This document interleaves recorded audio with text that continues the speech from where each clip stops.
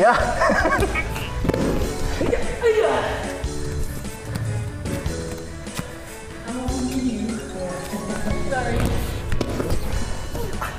Okay, switch partner. Clement? Yep. Here, lay down. Man. Okay. Hold on your both hands. Yep. Yeah. Lock your elbow. So, yeah. Straight on. Yeah. Do crunch. Crunch? Yeah. Do a crunch? Yeah. Alright, I'll just do one. I can't even do a crunch. There you go. Keep those arms straight.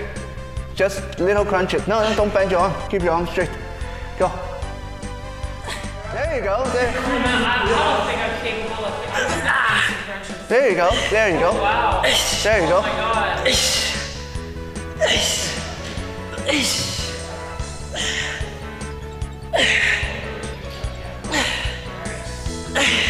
10 more. 10 more. 10 more. Okay, who's next? Lock your arm. Yep. Yep, down that. Yep, yeah, keep Further like, down? okay, yeah. Okay, it's crunch. 2, 3, 4, 5, Remember to breathe. 6, 7, 8, 9, 10 more, 10 more, 10 more. 5 more. Nice. Good job. 3, 4, 5. Can you do 5 more? Can you do 5 more? I'm sure you can. Well, 1 more. 1 more. I'm like having 2 more, 2 more. One more. Good job. Nice. Hey, Caroline. yes. I'll be your target. Okay. So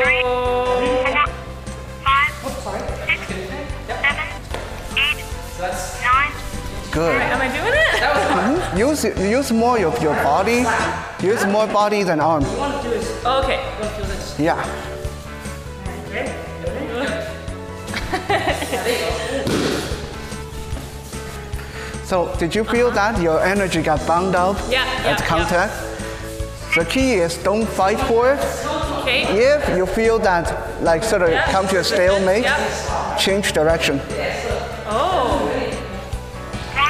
Like, am I trying to kind of go through? Yes. But see, Oh, when that bound up there, when that bound up there, I go? use the other hand. Oh. Like that? Yep. Oh, okay. Good.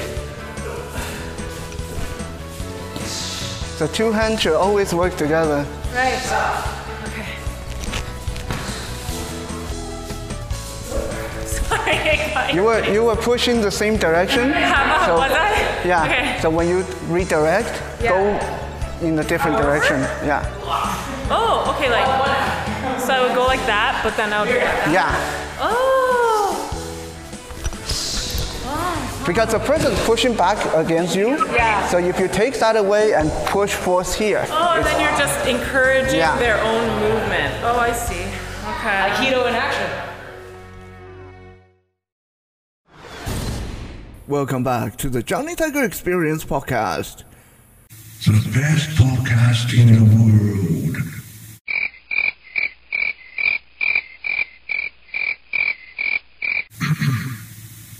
Episode 59. Today's quote. Yesterday I was clever, so I wanted to change the world.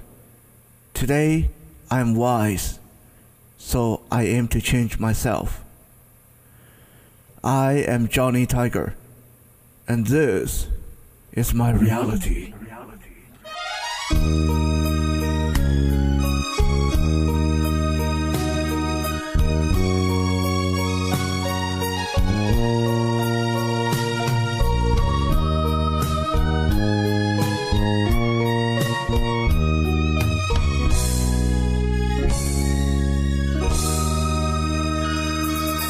I still hold it in my hand, and it's still carrying your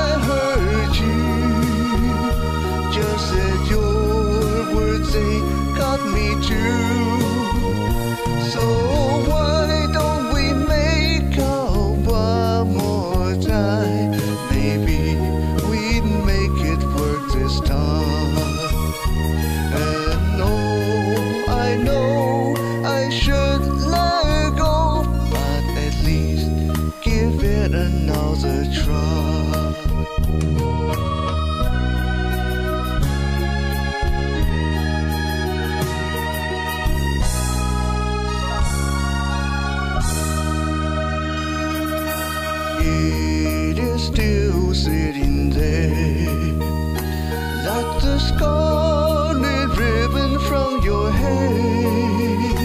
Like me, it's waiting for you to come home. I'll keep it for one more day. Why won't you answer your phone? Don't you know that dinner's getting cold? At least come home so I can say that I love you even when, oh, when I know I should let go, but just say it is all my fault.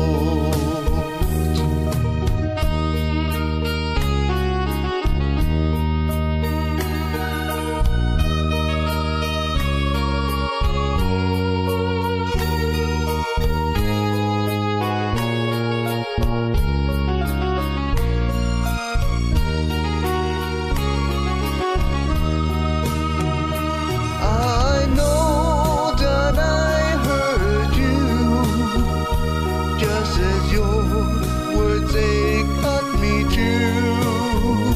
So why don't we leave it all behind? And I will do better next time. And though I know I said it before, I meant what I said every time.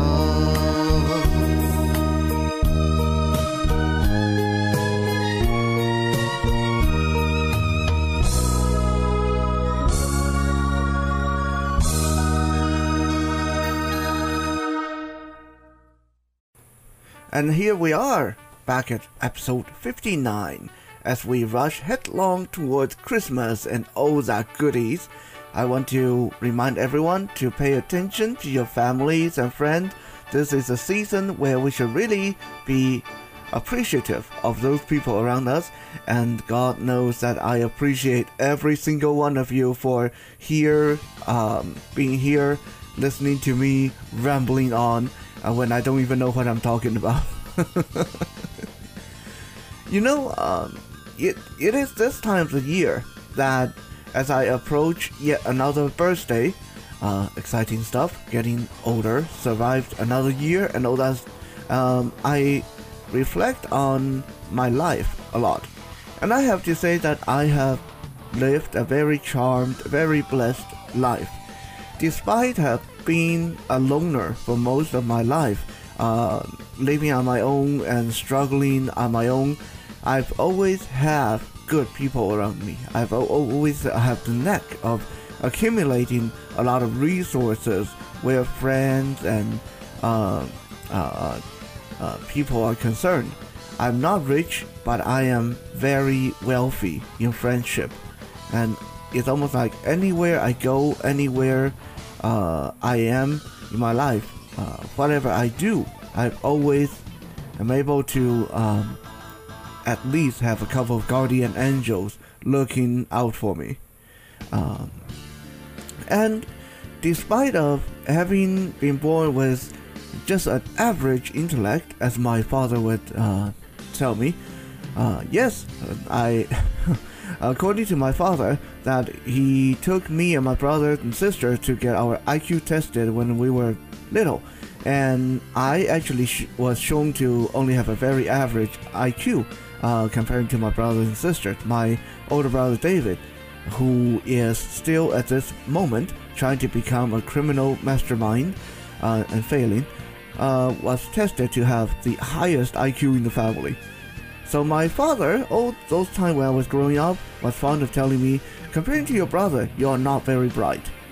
Now, in spite of that, I've always been told by friends and other people that I'm a smart guy. But I always tell them, it is not that I'm smart or intelligent, but I have been through many places, many situations in my life, and what I have is experience. And maybe, just maybe, a little bit of wisdom. Now, speaking of intelligence and wisdom, here is this week's diary entry from the Diary of Johnny Tiger. Previously on Johnny Tiger.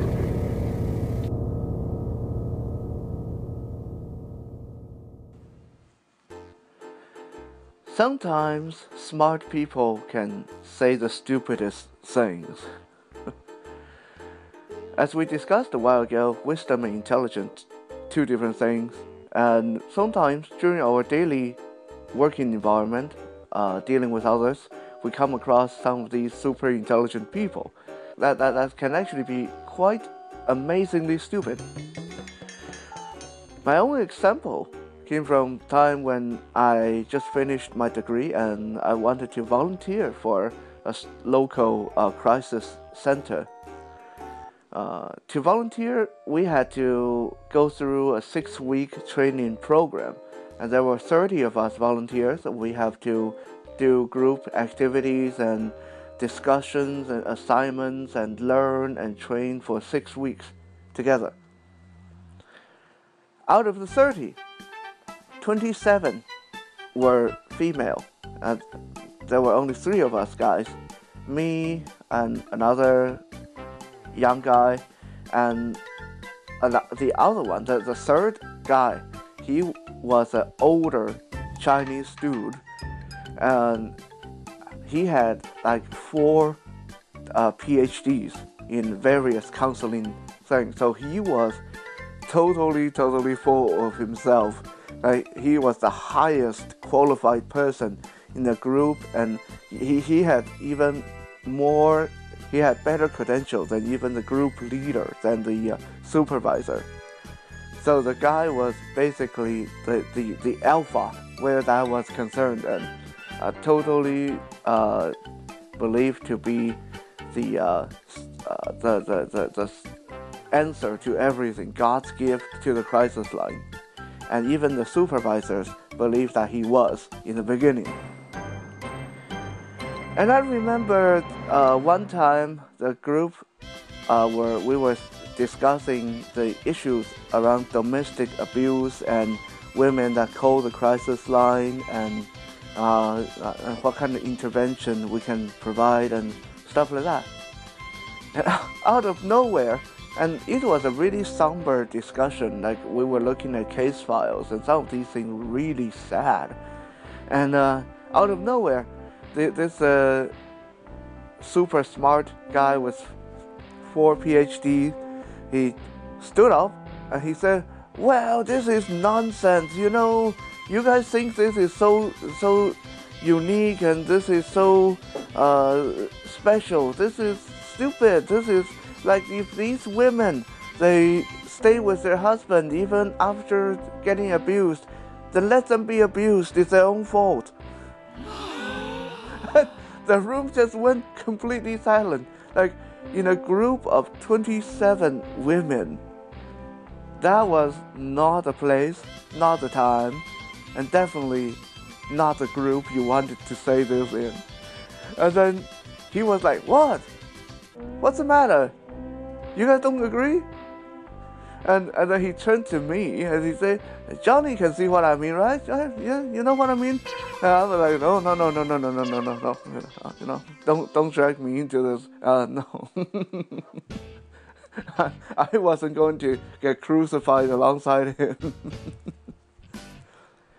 And that was just one of many such outbursts that's just so stupid from this guy. Eventually, we had to get rid of him from the crisis center because his abrasive personality and his stupidity when dealing with callers just astounding. It's ridiculous how someone with so many degrees in counseling can be so callous and so mean.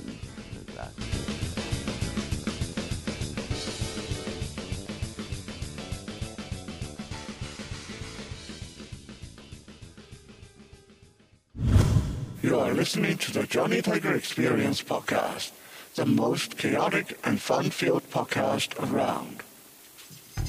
Hi, I am Allison, and I am here to tell you of a great way to help out your favorite podcast. Which podcast is that? Of course. This one. Even though robot beauties, like myself, don't eat much, we still like to feel appreciated. Show your support by making a small monthly contribution.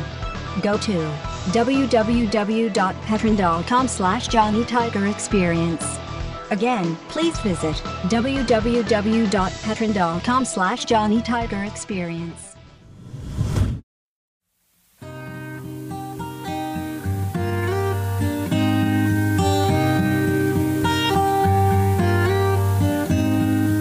Hello, this is Cam, and welcome to Guitar 101.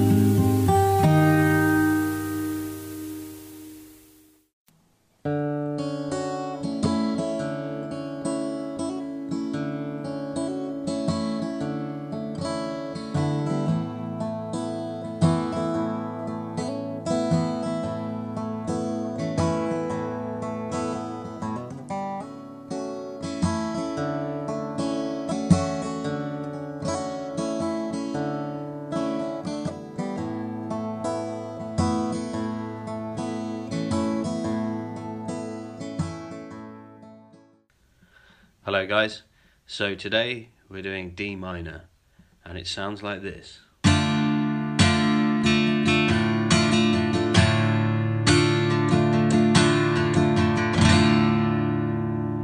Okay, so that's D minor. Last time we did D major, and it's almost exactly the same. In fact, two of the fingers are in exactly the same position, and your first finger is just one fret up.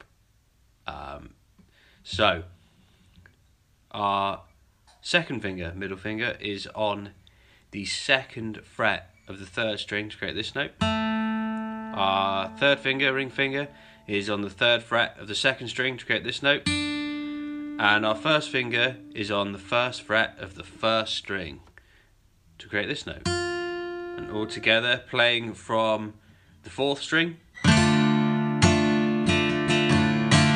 we can play from the fifth string.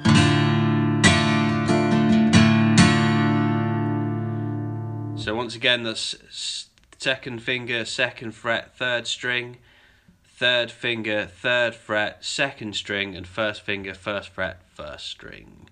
So you'll know that the only difference with the D major chord is that first finger. It's on the second fret for the D major chord, and for the minor chord it goes to the first.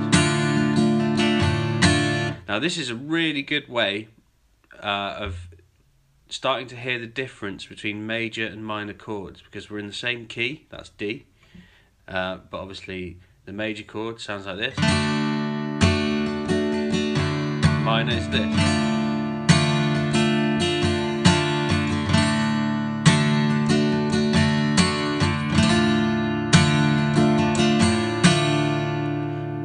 So that's a really good way if you want to kind of train your ear slightly.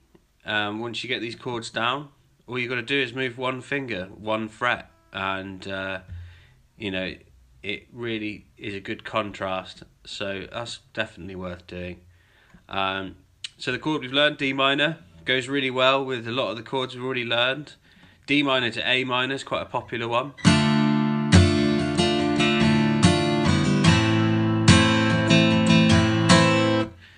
D minor to C.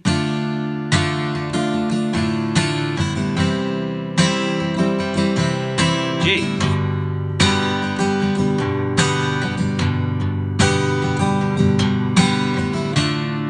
So have a good experiment. You won't get anything wrong by trying any of these chords out. You know, D to E goes nicely into other chords. So yeah, just really play around with those. If you're still on the first chord or two, don't worry about this for now. It can be a bit difficult because your fingers are slightly odd angles in very close proximity to each other. So, like always, if you have any questions, need any help, then get a hold of me, and I will do my best to help. I hope this has been helpful. Remember when you felt unique, and now you're coming to the end of your winning streak.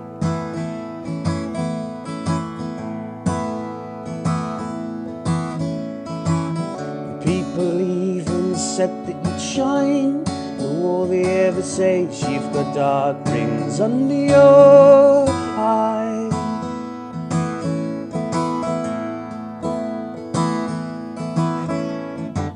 And I could open up my heart for you, and I could pull myself apart for you, and I don't know where to start with you, and I'm not sure what I can do about it,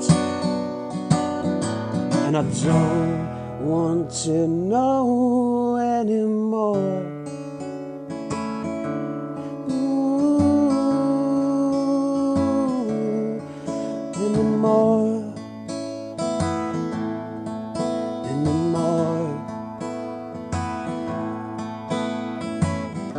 Right now, the view's pretty bleak. If only I could make money in my sleep. Well, well.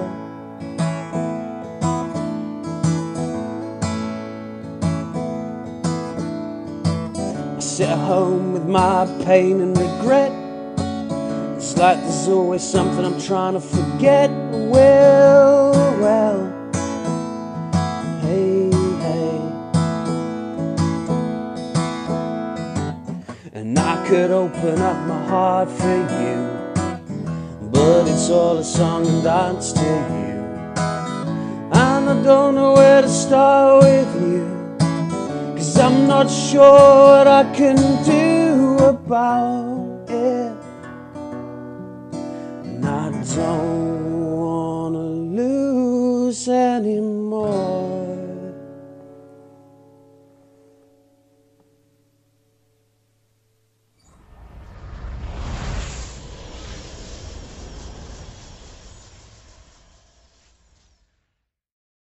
Cooking 101, where happy cooking leads to happier meals.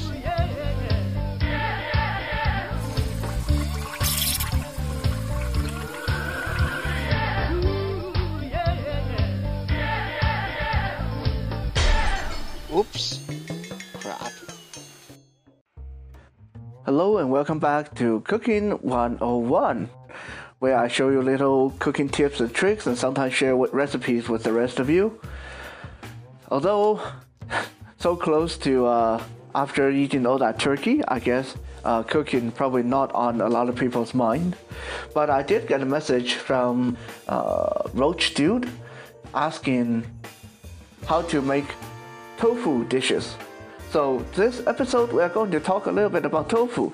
Although technically there are hundreds or thousands of recipes or ways to use tofu, so there's no way for us to cover all of them. But I will give you a couple of ideas in this episode, and we will go from there. First thing to understand about tofu is the fundamental about tofu is whatever dish you are making that require meat, generally you can substitute meat with tofu, and it will turn out just as good, if not better in some cases. And second is to know what kind of dish you're making and know what kind of tofu to buy. Now, generally speaking, there are 4 kinds of tofu, probably a lot more, but in general terms, you have your firm, your medium, your soft. Sometimes you will see extra firm, sometimes you will see extra soft. And also there is a kind of tofu that Chinese people buy particularly more often, called the silken tofu. It comes in a tube, and when it's inside the tube it looks kind of like a really thick sausage, like one of those farmer sausage thing, but it's really, really soft. And that is my personal favorite tofu. It's used in a lot of Chinese dishes. Most tofu is best to pat dry or press dry before cooking. So once we buy our tofu, we get it out of the container. What we'll do, we slice it up into chunks. Don't slice it too small. Keep it around, I would say, 1-inch pieces, and gently, don't crush it, but press it dry with a paper napkin, and then set the tofu on the plate. And then they're ready for cooking. You don't have to season them or marinate them generally, but you can if you want. Now I'll give you 2 different ways of cooking with tofu, and we'll start with these. First is to use them to replace your pork or beef or fish in stir fries.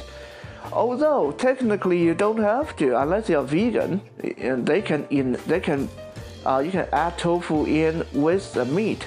You don't have to replace the meat with the tofu. I quite often cook tofu and meat in the same dish. Usually, when you're replacing meat with tofu, or have tofu as a main body of the dish, it's good to have the tofu on the crispy side, so it gives you more textural feedback. It gives the dish a better texture. In this case, we would need to either deep fry the tofu, or what I do is I bake the tofu ahead of time to make it nice and crispy, and then you can add it to your stir fry later. So after we press the tofu dry, we will combine in a bowl 1 tablespoon of olive oil, 1 tablespoon of soy sauce, and 1 tablespoon of cornstarch. Make sure the cornstarch is mixed in well and not all lumpy. Now take your chunks of tofu and roll each individual chunk in the mixture and arrange them on a cookie sheet. Preheat your oven to 400 degrees F, and then bake your tofu in there for 25 minutes, and the tofu will come out nice and crispy and flavorful and ready to be added to any meat dishes. There's also another recipe quite popular in Chinese restaurant. It's called ground beef, spicy tofu and ground beef, and I will give you the recipe for that as well right now. For this recipe, you will need half a pound of ground beef or ground pork if you prefer that. Heck, you can probably use ground chicken. I never use ground chicken, so I wouldn't know, but I don't see why not. You will need 2 stalks of green onion. You will need half a head of garlic. You will need ginger and chili pepper to taste. I add a lot of chili pepper in this dish because it's supposed to be really spicy. Chop up the ginger and chili pepper and green onion and mix them in a small dish set on the side. And then chop up your garlic into a separate dish. In a preheated skillet, throw in 3 tablespoons of oil. I use coconut oil, but you can use olive oil as well. Fry the garlic until it's starting to crisp up, and then throw in the ground meat and fry it until it's starting to brown. About, I would say, 5 minutes on medium-high heat. At this point, carefully add a cup of water to the pan or skillet and throw in the chopped up chunks of tofu. Also add in 2 tablespoons of vinegar, 2 tablespoons of soy sauce, and a little bit of water mixed with cornstarch. After adding, turn the heat down to medium and put a lid on the pan and let it simmer there for 5 minutes. After that, take off the lid and throw in your ginger and green onion and chili pepper mixture. Make sure they're mixed in and cook for another 3 minutes. and this will be ready to serve. It should have a kind of quite a tang, sour, and spicy tang to it. It's quite delicious when you serve it over rice. For those of you who like sauerkraut, you can actually add sauerkraut to this dish as a garnish, and it's really, really good. Or those of you who are familiar with the Korean kimchi, you can add those as well as garnish. As I said, there are a lot of ways to prepare tofu, and there's just no way for us to cover all of them. But these 2 little tips should give you some idea next time you think about doing the healthy thing when you're doing your grocery shopping. As usual, happy cooking, happy meal, and have a good day.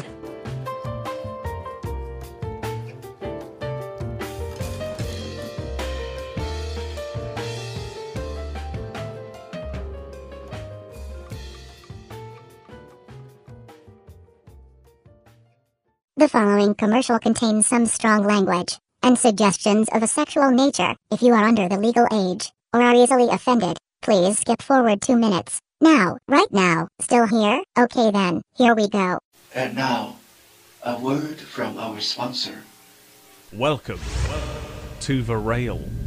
Are you looking for love?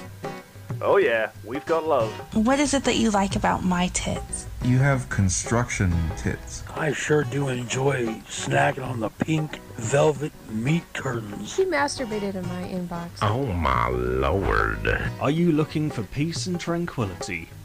We got plenty of that too. You are nobody to me. I don't know you, but if I know anything about Mexican men, is that they are only out for one thing. So, listen, Fleabag, leave me alone and stop messaging me, or I'm going to mute you. I think you're full of shit, to be honest. I don't like how you talk about women. I was raised by a woman. I got a daughter and all that. Nigga, fuck you, nigga. Fuck all that. You heard me? You bitch. I hope you know that it's only gonna get worse for you. What you did to me was not good, and you will pay for it. Or are you looking to extend the hand of friendship? You all either fucking get along with me on here, or mute me, or guess what? I will just fucking disappear and never fucking come on here ever again. Don't mind me, I'm using the restroom. I apologize. I normally don't do this on a question, but I wanted to get my feelings out. I'm obese. Would you sit next to me on a plane? Get on my thread, follow the rules, smack that ass thread. All chatter, no text. So, if you're just looking to bone your way through a bunch of visually impaired bitches and hoes, or just wish to cast judgment on somebody for having a speech impediment, why not get the Rail today? The Rail is available from the Apple and Android app stores, no purchase necessary.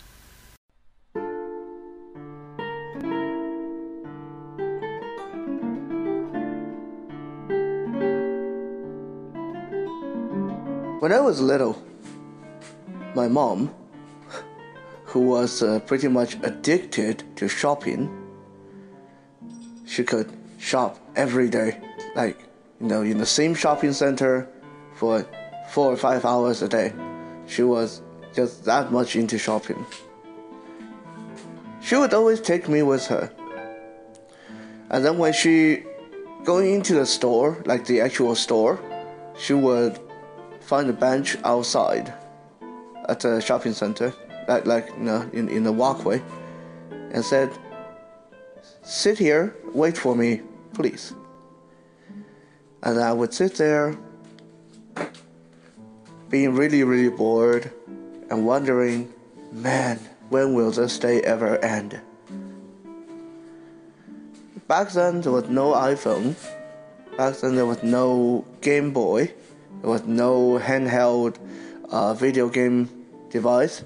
I didn't even have a Walkman at the time, as I remember.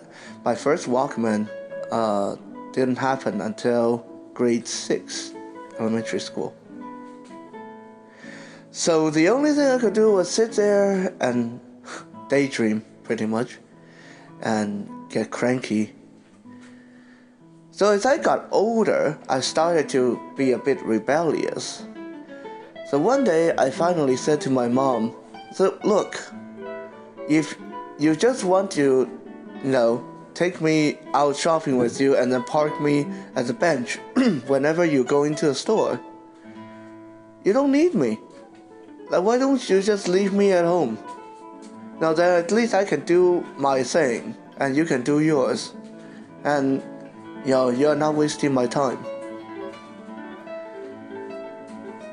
It felt totally right saying that at the time. But my mom said to me, she said, well, I just hate the thought of leaving you home alone. I thought, you would, I thought you would like to get out of the house with me. Now, my mom's never been a very expressive person. She's not very good at expressing what she wanted to say. So it kind of flew past my head what she actually meant at the time. And, I thought she was saying she's doing me a favor. So I got even more rebellious, I got even more angry. I said, please don't do me that favor. All you do is you're wasting my time when you park me on the bench all day long. And, I'm not interested in the kind of things you're shopping for. And you are not interested to going anywhere, to shop for the things I want to shop for. So there's no point. It's not until many, many years later when I was an adult and then when I went shopping with her again that I suddenly realized all this time I have been so selfish. I always thought it was about me. I always thought that when she said she wanted to take me out of the house and so I could be with her, I always thought it was always about Johnny, the blind child. I never thought it was really, a large part of it was about her. For her to shop at the same place day in and day out, she was lonely. This thought hit me like a sledgehammer, and I felt really ashamed how selfish, how self-centered, how spoiled I was as a child. That I never thought that my mom wanted me there, even though she just mostly parked me on the bench, but she still wanted me there so she could see me. Every time she looked out of the store, she could see her son there. She wanted me there so, in her own fashion, she could spend more time with her only child. The moral of the story is, it is not always just about us.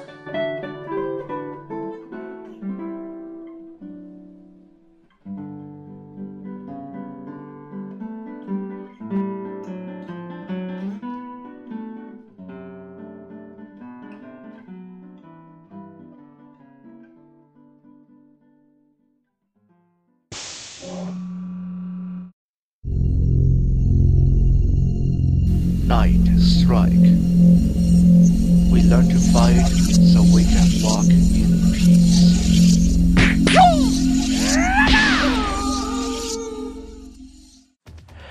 Welcome back to another episode of Night Strike 101, where I talk about martial art and self-defense related topics.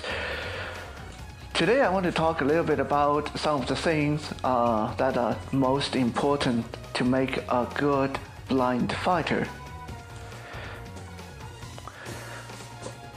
Now, we all know that blind people can grapple, so I'm not going to dabble on that too much today, although what I talk about today do apply to grappling and striking both.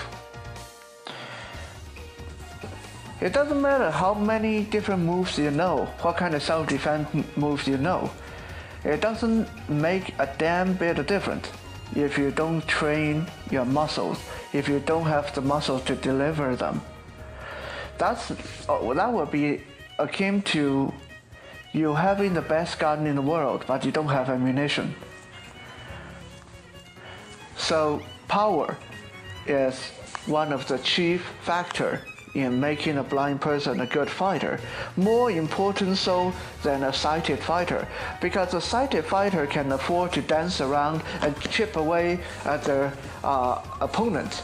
They can look for the best entry, they can look for loopholes to exploit.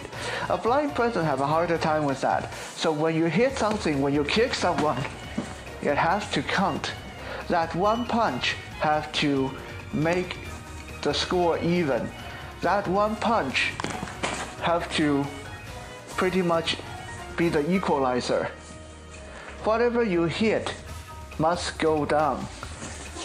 That is number one trick in being a good fighter when you're blind. The other person can hit you 10 times, but if you can get in one good shot, then that's good. You get to walk home safe.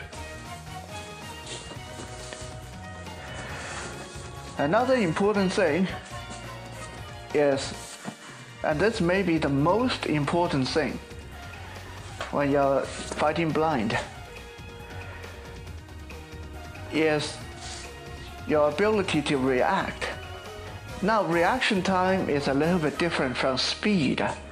Although speed too is very important, but reaction is probably the most important factor when you're blind.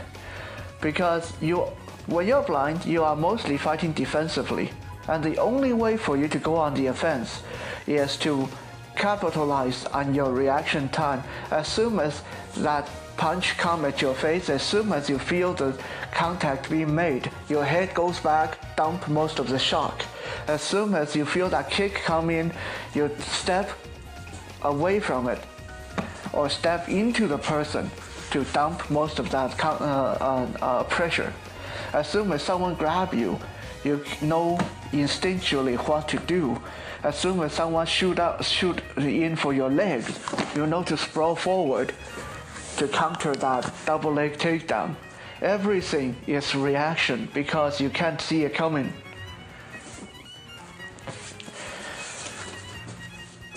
Now I want to talk about speed, and this is actually the main thing today.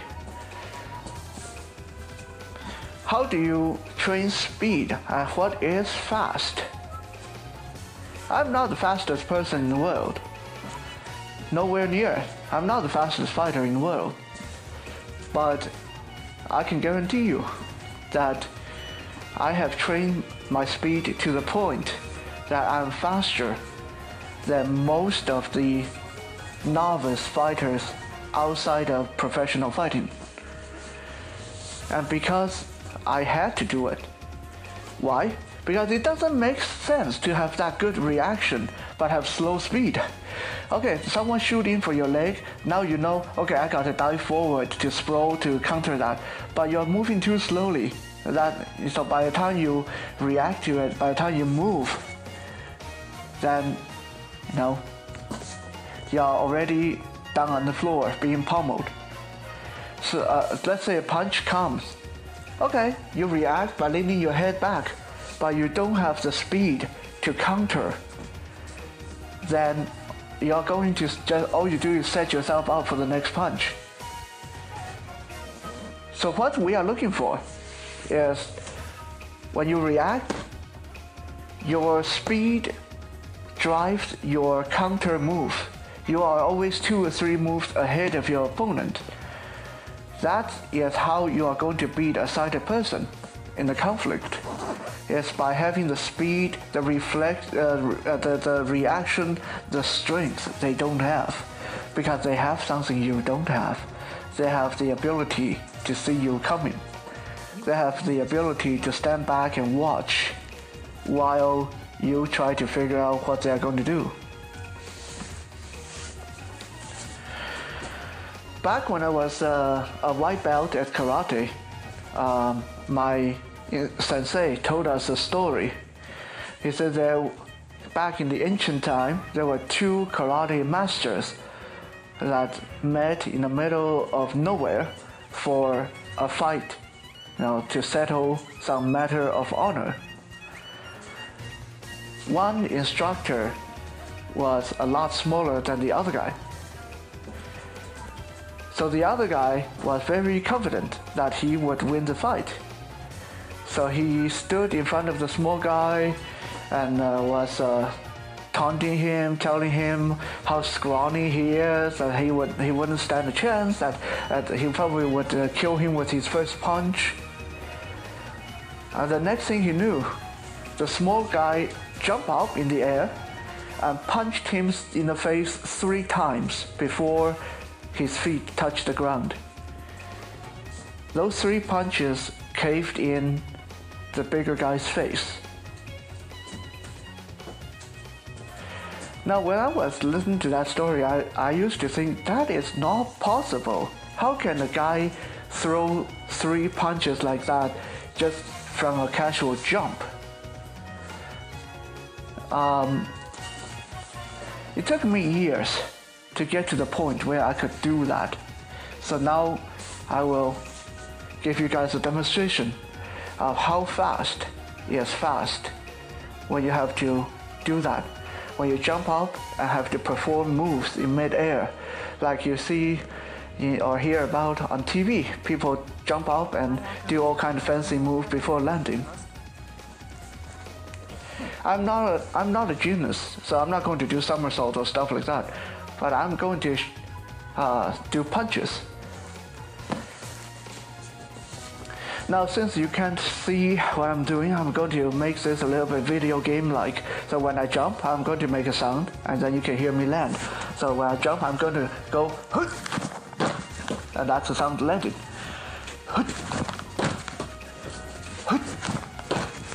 Alright? That's me doing a jump. Normally I don't make that kind of noise, but for your benefit, I'm forcing to jump like a video game character. Okay, so again, jump in. Now with punches. How many times was that? You can count that yourself.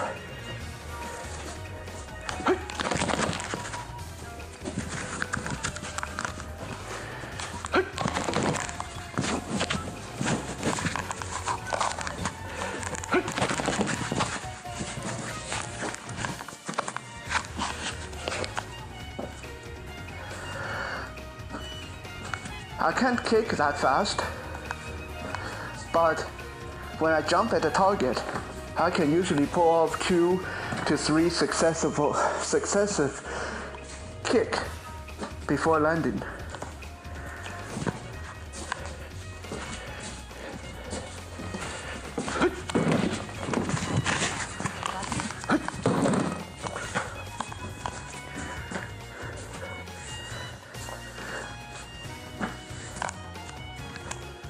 Now you may think that, what's the point of that? You're not going to jump and do that in a fight. But if we apply this speed to anything we do in a fight, someone take me down.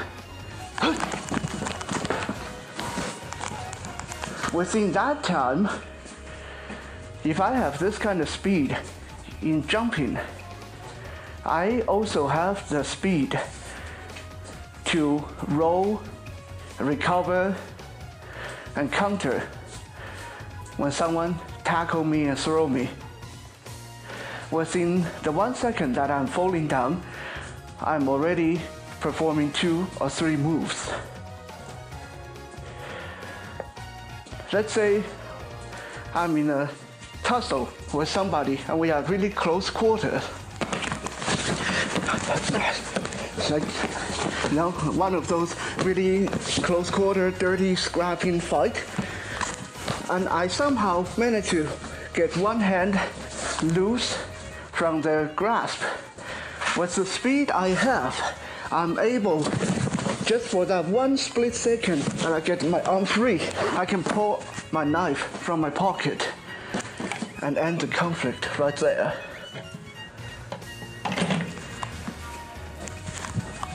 So this is the importance of speed for a blind fighter. Be safe out there and have a good day.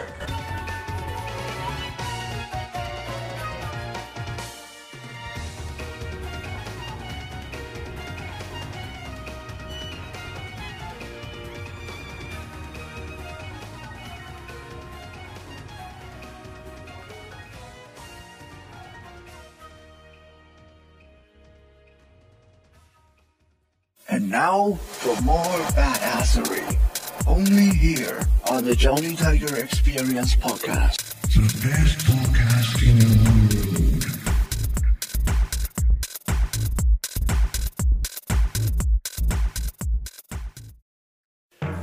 world. Blades 101, where plastic bottles meet their doom.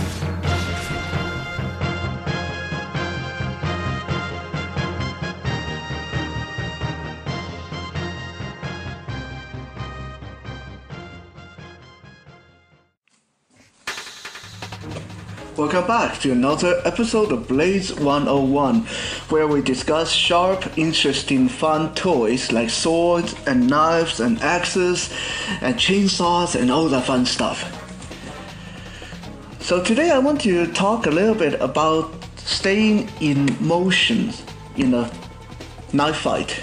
Now this technically applies to any kind of fighting, but there are things to work on in particularly when you are using bladed weapons, and in this case daggers, knives. They have their very particular techniques that we should take a look at. As usual, I need to stress the danger of a knife fight, especially when you're blind, because knife fight is not like a fist fight. Fist fight, you can take a few punches and you still may win in the end of the day. With a knife fight, you can't say, okay, I'll let him stab me a few times so I know where he is. Okay, usually one stab and you're dead. Yes, you may be able to take your opposition with you, but that doesn't accomplish anything for anybody. So for the most part, when we talk about knife fighting, we are looking at this from a theoretical and educational and recreational point of view. It's not that I'm learning this so I can go out and challenge random passerby to a knife fight or to a duel, okay? I'm looking at this from the point of view that we have to understand how knife fighters work. So if we run into a trouble on the street one day, how to best anticipate what may go down. So know thy enemy, know thyself, all that stuff. Anyway, enough rambling. One thing about knife fighting, like any kind of physical combat, and a lot of the time I see blind fighters make this mistake, is to stay very static. To be able to compensate for the lack of sight, it is vitally important to always stay in motion so your sighted opponents cannot anticipate and cannot just simply stand back and wait for the best opening.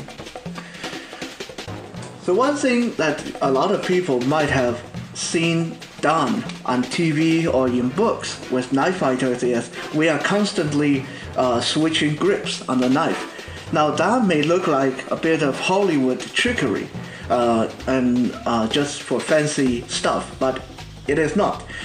There is a reason why we are doing that, because if I hold the knife in one way, let's say I hold it in the saber grip, in the forward grip only, all the time, then my angles of attack is limited. My angles of attack is predictable. I'll either come from the shoulder, right shoulder, or I'll come from the left shoulder, I'll come from the right mid-torso, or I come from the left mid-torso. I may stab from the hip, or I may stab straight on from solar plex. Beyond that, there's very few possibilities for this grip, so an experienced fighter will know that when I hold this knife in this position, I will come from these angles only. It has very limited possibility. But if I was to start from a forward grip, and after an attack, I'm able to switch the knife seamlessly, and this is the key word here, seamlessly, into a commando grip, that opens up maybe 6 to 12 more new angles of attack and forces my opponent to have to suddenly deal with the new possibilities. And let's say I deliver an attack from the commando grip and then suddenly switch to push dagger grip. and that opened up another 3 or 4 possibilities.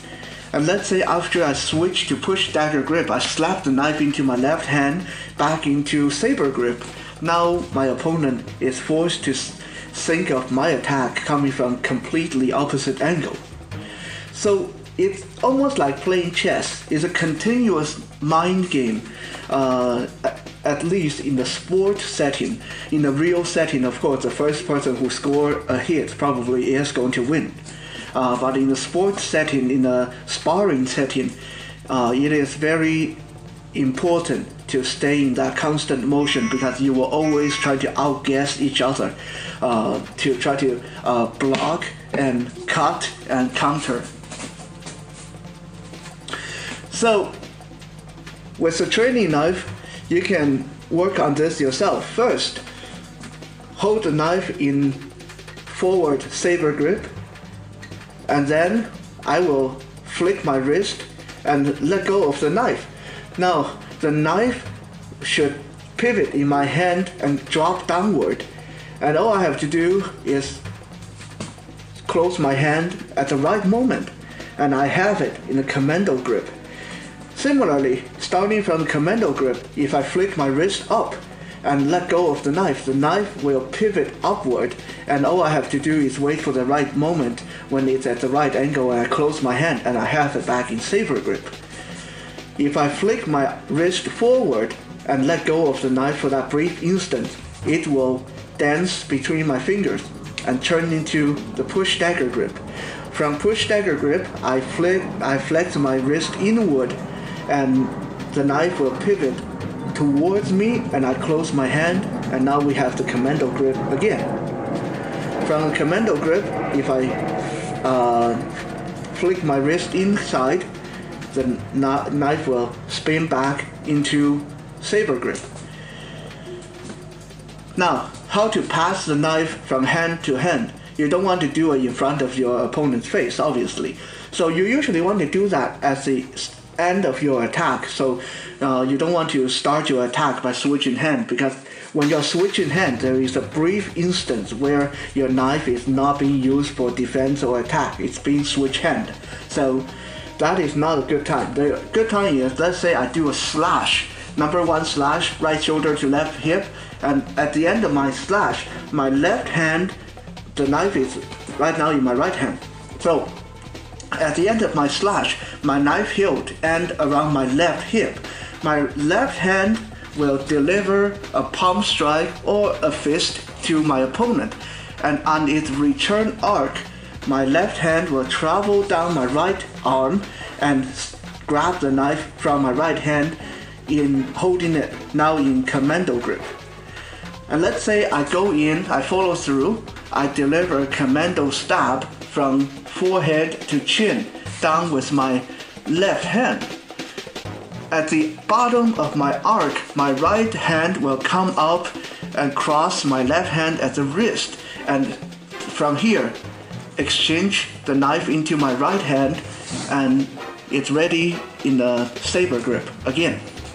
I can also switch this knife behind me. Let's say I do a number 1 slash, the knife in my right hand, so cutting from right shoulder to left hip, the knife now ending around my left hip area, and again I will cut across from left hip to right hip with my right hand, and my left hand at this point will snake behind my back to get ready for the switch. So when I cut my knife back to the right, I will pull it back to my own kidney, and my left hand will take over the hilt from the right hand, and the knife is now behind me, out of sight. So my opponent has no idea which side the knife is going to come from in the next attack. So try this out on your own. Practice switching from one grip to another, to the third, and the switch hand, and switch hand, and switch hand, and then try to switch grip, switch hand, switch grip, switch hand. After that, you can practice by adding your footwork. So from right shoulder to left hip, knife in right hand, we'll do a number 1 strike, right shoulder to left hip, while stepping from 6 o'clock to 1 o'clock. As my foot touches 1 o'clock on the dial, I'm already switching my grip to commando. So the knife now come back up as commando grip, and I'm going to do a commando stab up from the forehead to chin while stepping back to 6 o'clock, and then punch the knife into my left hand and cut from left to right from 6 o'clock, stepping to 9 o'clock, switching grip to commando in left hand and stabbing from shoulder downward, and stepping to 12 o'clock, now facing the opposite way, and switch the knife back to right hand. So add your own footwork so you know that when you're under stress, you can switch grip, you can switch hand without dropping that knife. As usual, please be safe when you're practicing with sharp objects, be responsible, and have fun.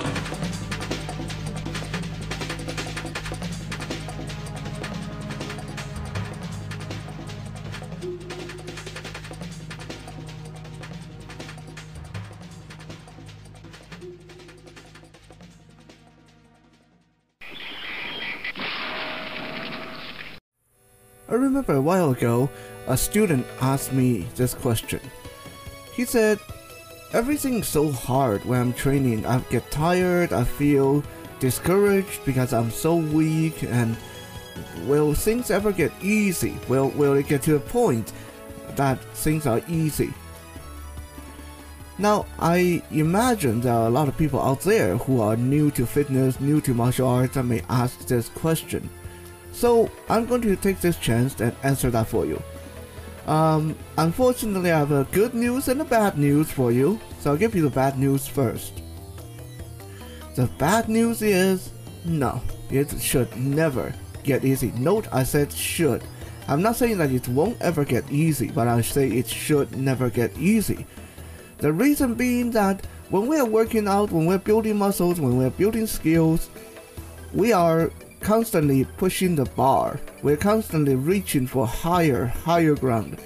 So if you find that doing 10 push-ups is hard today, and you keep at it, a month later 10 push-ups may be easy, but then you want to move on to 15 or 20 push-ups and 30 push-ups.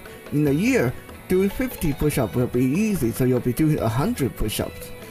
So it should never be easy, because when you're working out, you either go forward or you plateau, and eventually you lose it. So just because doing 10 push-ups is enough for you today, that doesn't mean that you keep doing that and then 10 years later you're still doing 10 push-ups every day. That's not going to be enough. You have to constantly moving forward. You can't afford to get complacent and say, okay, I'm just going to do what's comfortable, what's easy. The whole point is not supposed to be easy. So yeah, bad news, it should never be easy. Even for people like myself who's been doing this for 20-30 years, it's still not easy. I remember that when I first gone back to training full-time and competing and fighting and all that stuff, I felt that it's okay. It's hard now, but 2 years later it will be easy.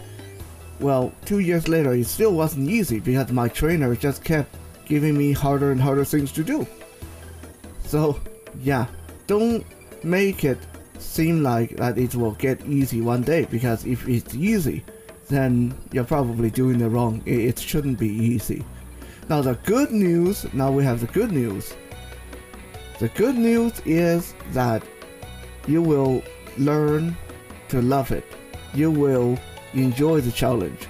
You will grow to want to push that bar yourself, because in the end you're doing it for yourself, and you will see the benefit from it. You will know the benefit, you will feel the benefit, you'll feel better, you'll feel stronger, faster, you'll feel healthier. So when that happens, you yourself will want to reach for higher ground, want to reach for the next bar. So being easy will no longer be something that you're concerned with. And with that, let's check out today's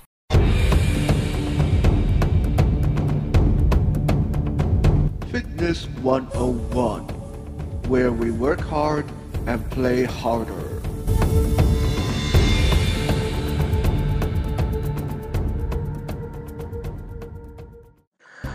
Welcome back to another Fitness 101. Yes, my favorite topics, at least one of my favorite topics.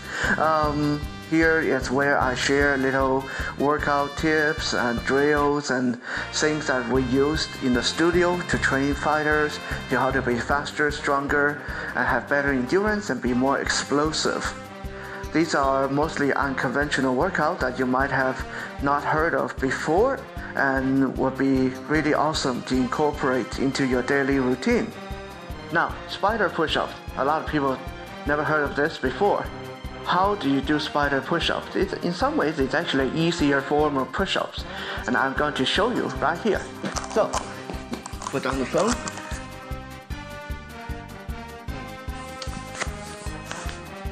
So, we get into the standard push-up position. We're on our toes and our hand. I'm going to take my left foot and move it all the way out. Those of you who've done mountain climbers before, you know it's like the first step of mountain climber. So I take my left foot and step up so my knee is right by my left elbow. Alright, so I'm still in the push-up position, but with one leg up toward my left hand. My left foot, my left knee is right by my left elbow. Actually, right now my left knee, my left elbow, they're touching each other. Okay, so now that stays there. And then I'm going to take my right hand and move my right hand forward for about a foot. So now I'm extended on my right side, and my left side is scrunched in. This is the starting position. I'm going to turn my face to the left, so look left when you're in this position. And then I'm going to do a push-up only on my right side. So bend my right arm until I can touch my right cheek to the floor. And then push up. Again, right cheek to the floor. Push up. Again, right cheek to the floor. Push up. And then like you can do 10 of these on one side. And then I'm going to switch sides. So bring my right hand in. Bring my left foot back down. And then now I bring my right leg up, so my right knee is by my right hand or my right elbow. And now I'm going to move my left hand up a foot, so my left side is extended, my right side is scrunched in. Look to the right. Now we do push up, bring my left cheek to the ground. Again, left cheek to the ground, push up, left cheek to the ground, push up, left cheek to the ground, push up. And when you get really good at this, you can do one and then switch side, do one, switch side, like this. I'm going to start with the left. Left cheek to the ground, push up, switch. Right cheek to the ground, push up, switch. Left cheek to the ground, push up, switch. Right cheek to the ground, push up, switch. Now that is a little bit more tiring, and you'll need to be a little bit more advanced to carry that off. But it is a really good exercise and quite different from conventional push-up. This kind of push-up work a lot on your balance and your shoulder muscle, and it's a good break away from your normal push-up routine. Anyway, that's the tip for today. See you guys later. Have a good workout.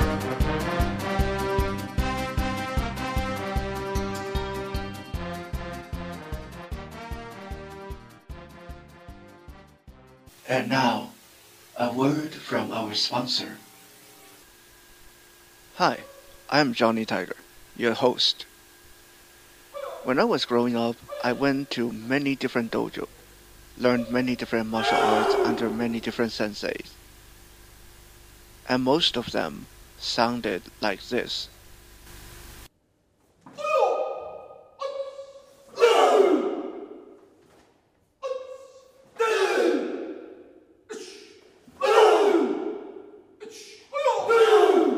But only at Richmond Martial Arts would I walk into this. Hey? Just in case I give you a fright. There you go. Thanks.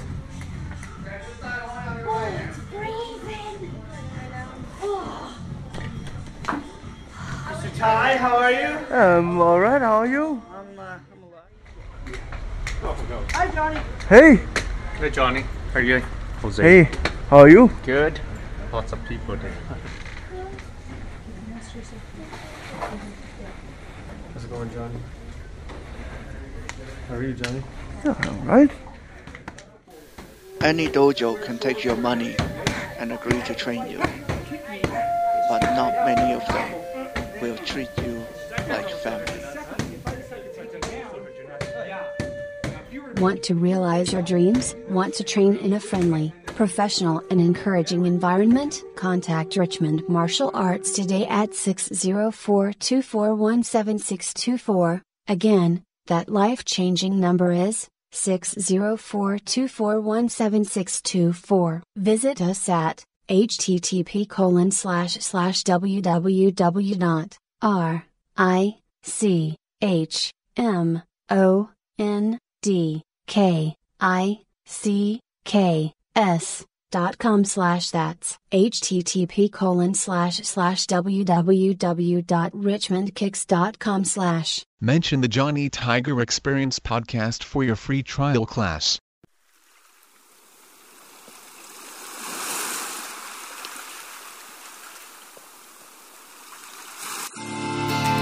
Hello, this is Captain Lo-Fi. Catch the wind with me now and set sail through a moment of my life on the ocean that is all of life.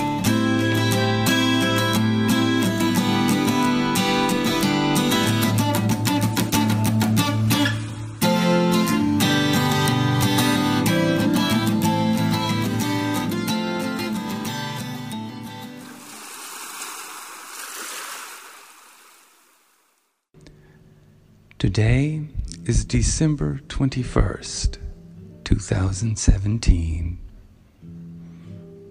In the Northern Hemisphere, today is the first day of winter, the shortest day of the year. On this day in 1983, an ice storm moved determinedly down from the northeastern United States toward the nation's capital, Washington, D.C. In that city, in a children's hospital named for the city, in the neonatal critical care unit, in a bassinet, my son Michael lay in a chemically induced coma, fighting for his life. On this, his 13th day on Earth, he struggled to oxygenate his blood as best he could. He had aspirated meconium during his birth, and that said aspiration scarred his lungs such that they weren't able to provide oxygen to his bodily systems. The medical staff induced his chemical coma and gave him such oxygen as they could via a shunt, in the hopes that his lungs would heal themselves and he would eventually breathe on his own. outside his personal struggle, there were good days when the medical staff said that his readings were good and he appeared to be, quote, doing better, end quote. And there were bad days when the doctors had to tell us that he, quote, might not make it, end quote. On this, the 13th day, as the ice storm neared the city, an angel standing by was moved with compassion for Michael's suffering. The angel whispered into the foggy soup that was at once his dream life and waking consciousness a perfect idea. The perfect idea was, grow invisible wings, boy, and fly home. The idea reverberated throughout Michael's being. In his non-verbal capacity for understanding, he knew the doctors, his family, everyone else was calling him in a different direction. They wanted him to break the surface, to attain to consciousness, to see light, to live life, to experience the planet Earth.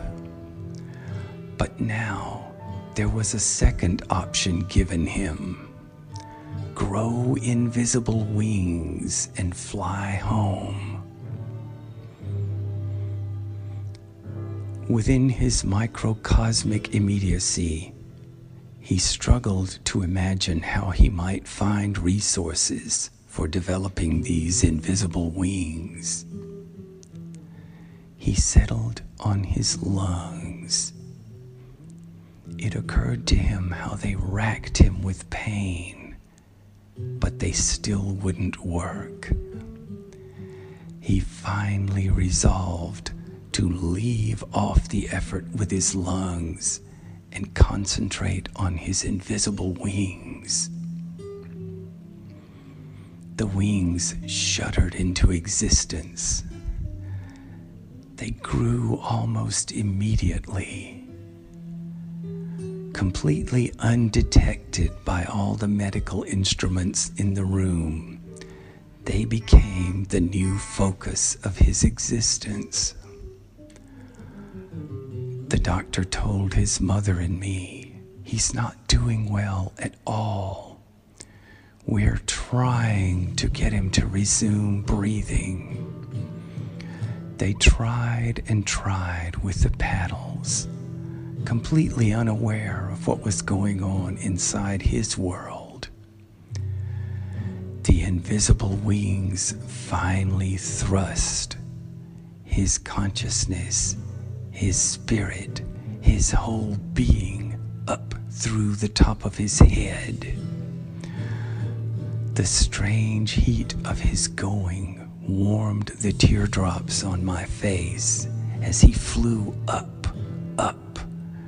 through the ceiling in the room, through the subsequent floors, out into the ice storm now raining sleet and snow over the city, and on up into the vastness of the sky. He is flying home now. If his home is in God, and if God is infinite, he is always home. If his home is in God, and God is omnipresent, he is always arriving and always experiencing the joy of reunion.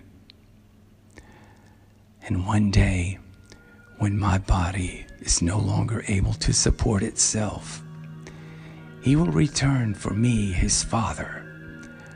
He will whisper to me that perfect idea, and I will grow invisible wings, and I will follow him home.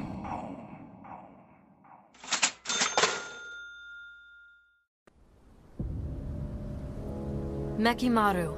Without this, I'd never have been able to escape the Fuma clan.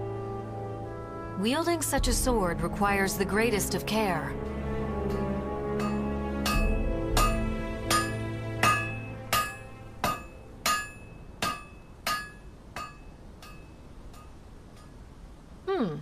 I had some idea, but I never expected Soul Edge and Mekimaru would fuse together this well. However, this power is so intense.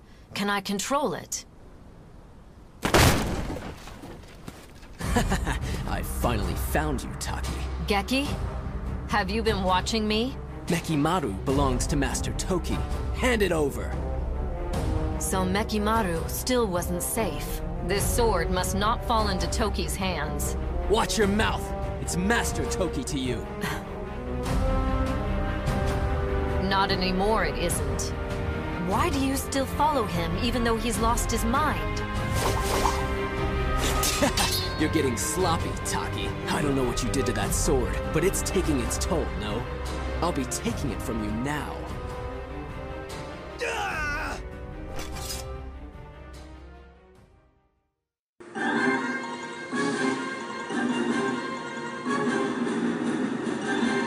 Welcome back to this week's action figure review.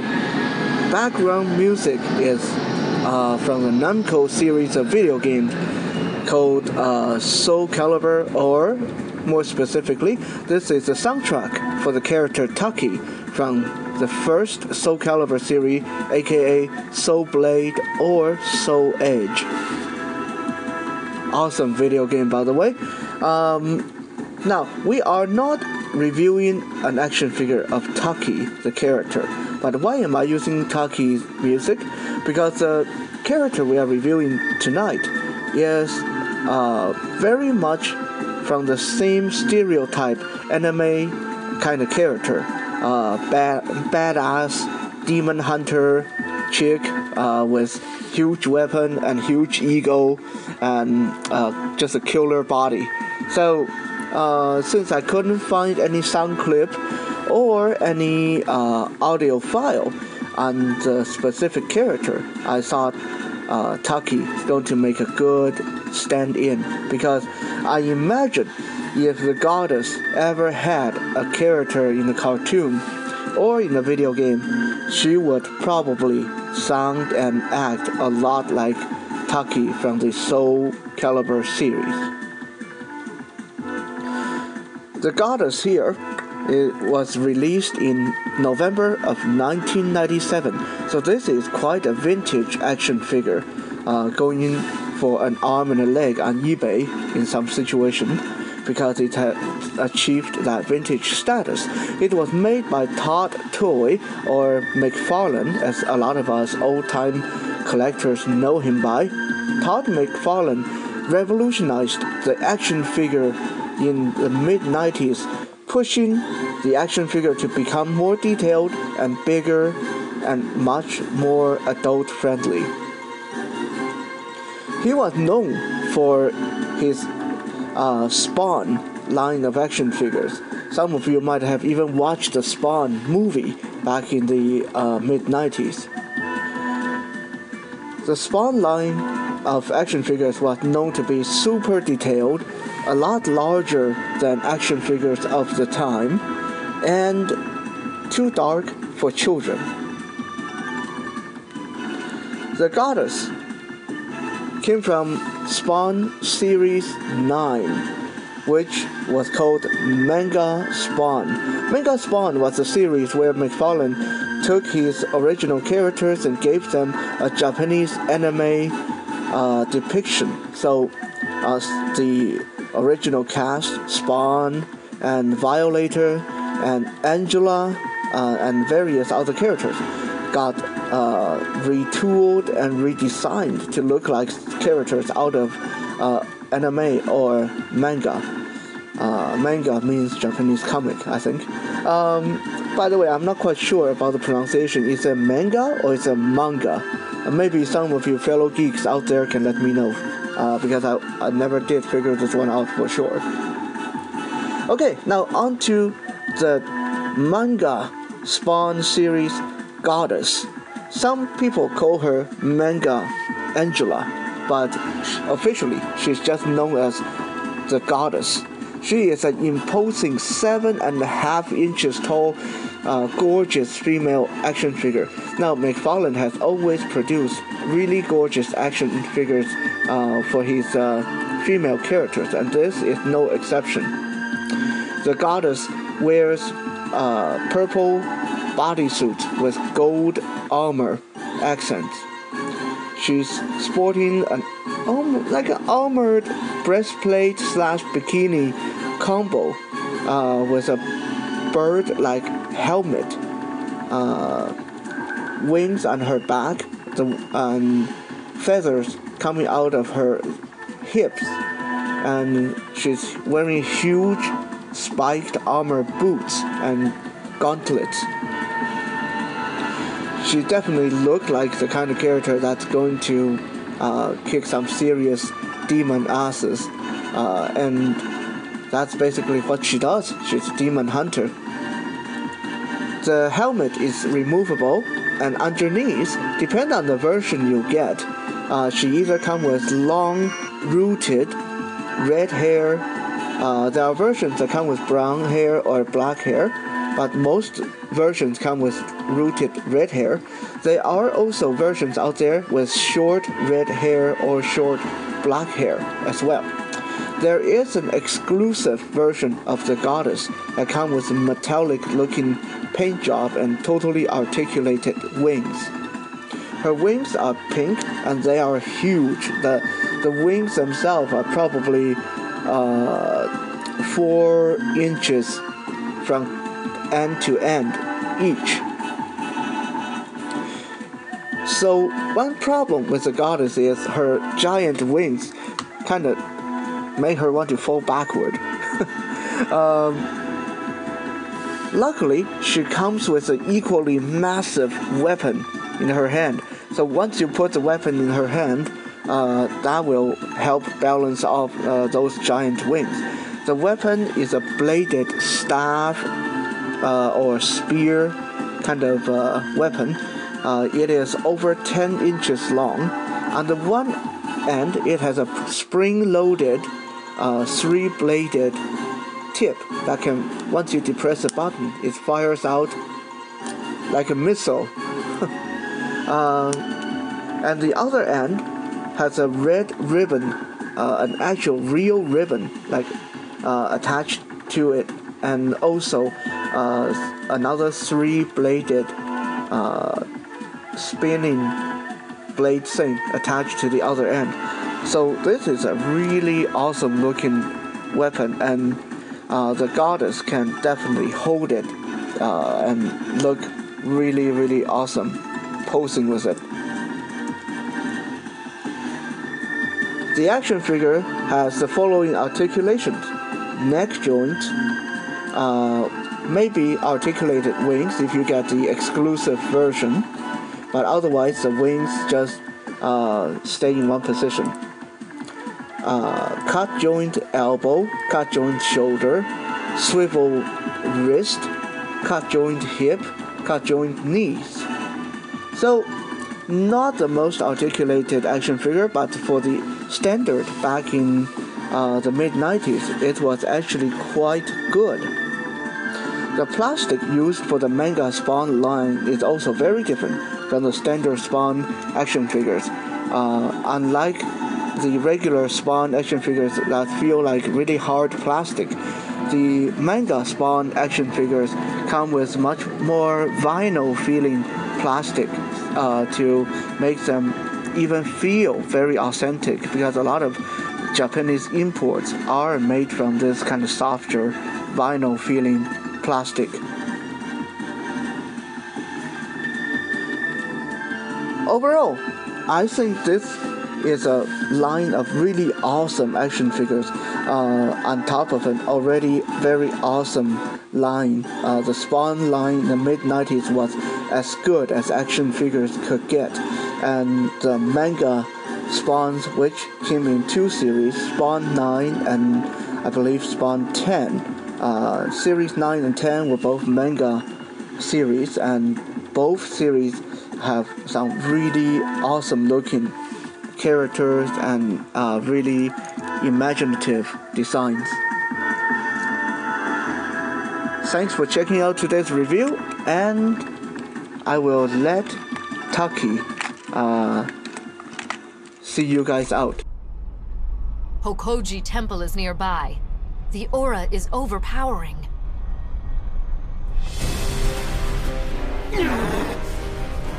An ambush? Geki, you're possessed by Yellow Fury.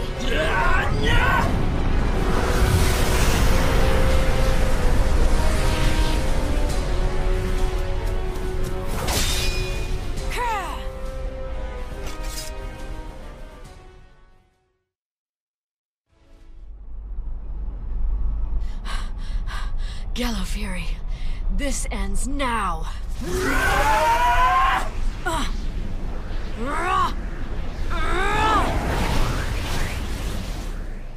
And now, a word from our sponsor. Hey Bloop, have you heard about this new text-based RPG online? I have. I believe I know which one you're talking about. It's called Cyber Assault, and it's available at cyberassault.org. Is that the one you're talking about, Bleep? Yes, it's really, really cool. And I like it a lot because it's a game that's set in the future where nuclear apocalypse is happening. How exciting, a nuclear apocalypse. We've seen a lot of nuclear apocalypses in our time. However, this text-based RPG is the most accurate game of all time. Very cool. Yes, and it has a cool character class that you can actually choose from, including Borg, Stalker, Caller, Crazy, and Mercenary. I really like the Borg. It reminds me of my robotic mother. Very cool. Very, very cool video game. One more time, Bleep, what's the website? www.cyberassault.org. Check it out. It's free, so do it. You do anything for free these days? Goodbye. A little boy was sitting in the middle of the sidewalk playing with a dog turd. A postman came by and asked him, "Hey little boy, what are you doing?" The little boy said, "I am making a postman." The postman didn't look very happy at all when he walked away. A few minutes later, an old lady came by and said, "Hello little boy, what are you doing?" "I am making an old lady," said the little boy. "Wow," said the old lady, very pissed off. So she went down the street and talked to a policeman about this. The policeman, nonplussed, walked up to the little boy. "Hey little guy, tell me, you are making a policeman, right?" "No," said the little boy. "I don't have enough shit for that." Oh dear. Kids say the darndest thing. Well, look at that. We are at the end of the show, or at the end of this episode, not the show. Before we end the episode, as usual, I want to give a shout out, and this time the shout out go to another podcast. Although the Johnny Tiger Experience podcast is always going to be the best podcast, excuse me, but I would like to draw your attention to the Blind Alive podcast. If you are interested in more fitness related topics for the blind, go to blindalive.com/podcast. That's blind, BLIND, alive, ALIVE.com/podcast, and check them out. With that, we come to the end of episode 59. Thank you so much for being here with us. Hopefully we will see you guys a few more times before Christmas. As usual, any comment, feedback, request, ask me anything, questions, go to johnnytiger@shaw.ca. That's JOHNNYTIGER@SHAW.ca. You can also find more Johnny Tiger content and our Patreon info if you want to support the show with a monthly donation, $1, $2, it's all up to you. Go to johnnytiger.com. That's JOHNNYTIGER.com. You can also find me on Facebook, YouTube, and other social media platforms. Today's intro song was called Scarlet Ribbon, and today's ending song called Angel. And both songs were written, performed by yours truly and the Cat Band. For album purchase info, write to, again, johnnytiger@shaw.ca. I will see you guys in the next episode.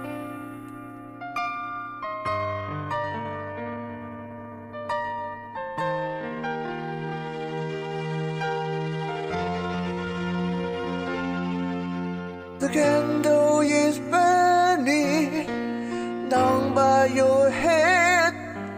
The last of the light shines upon your head. Are you awake or deep in your dream? Are you still here with me?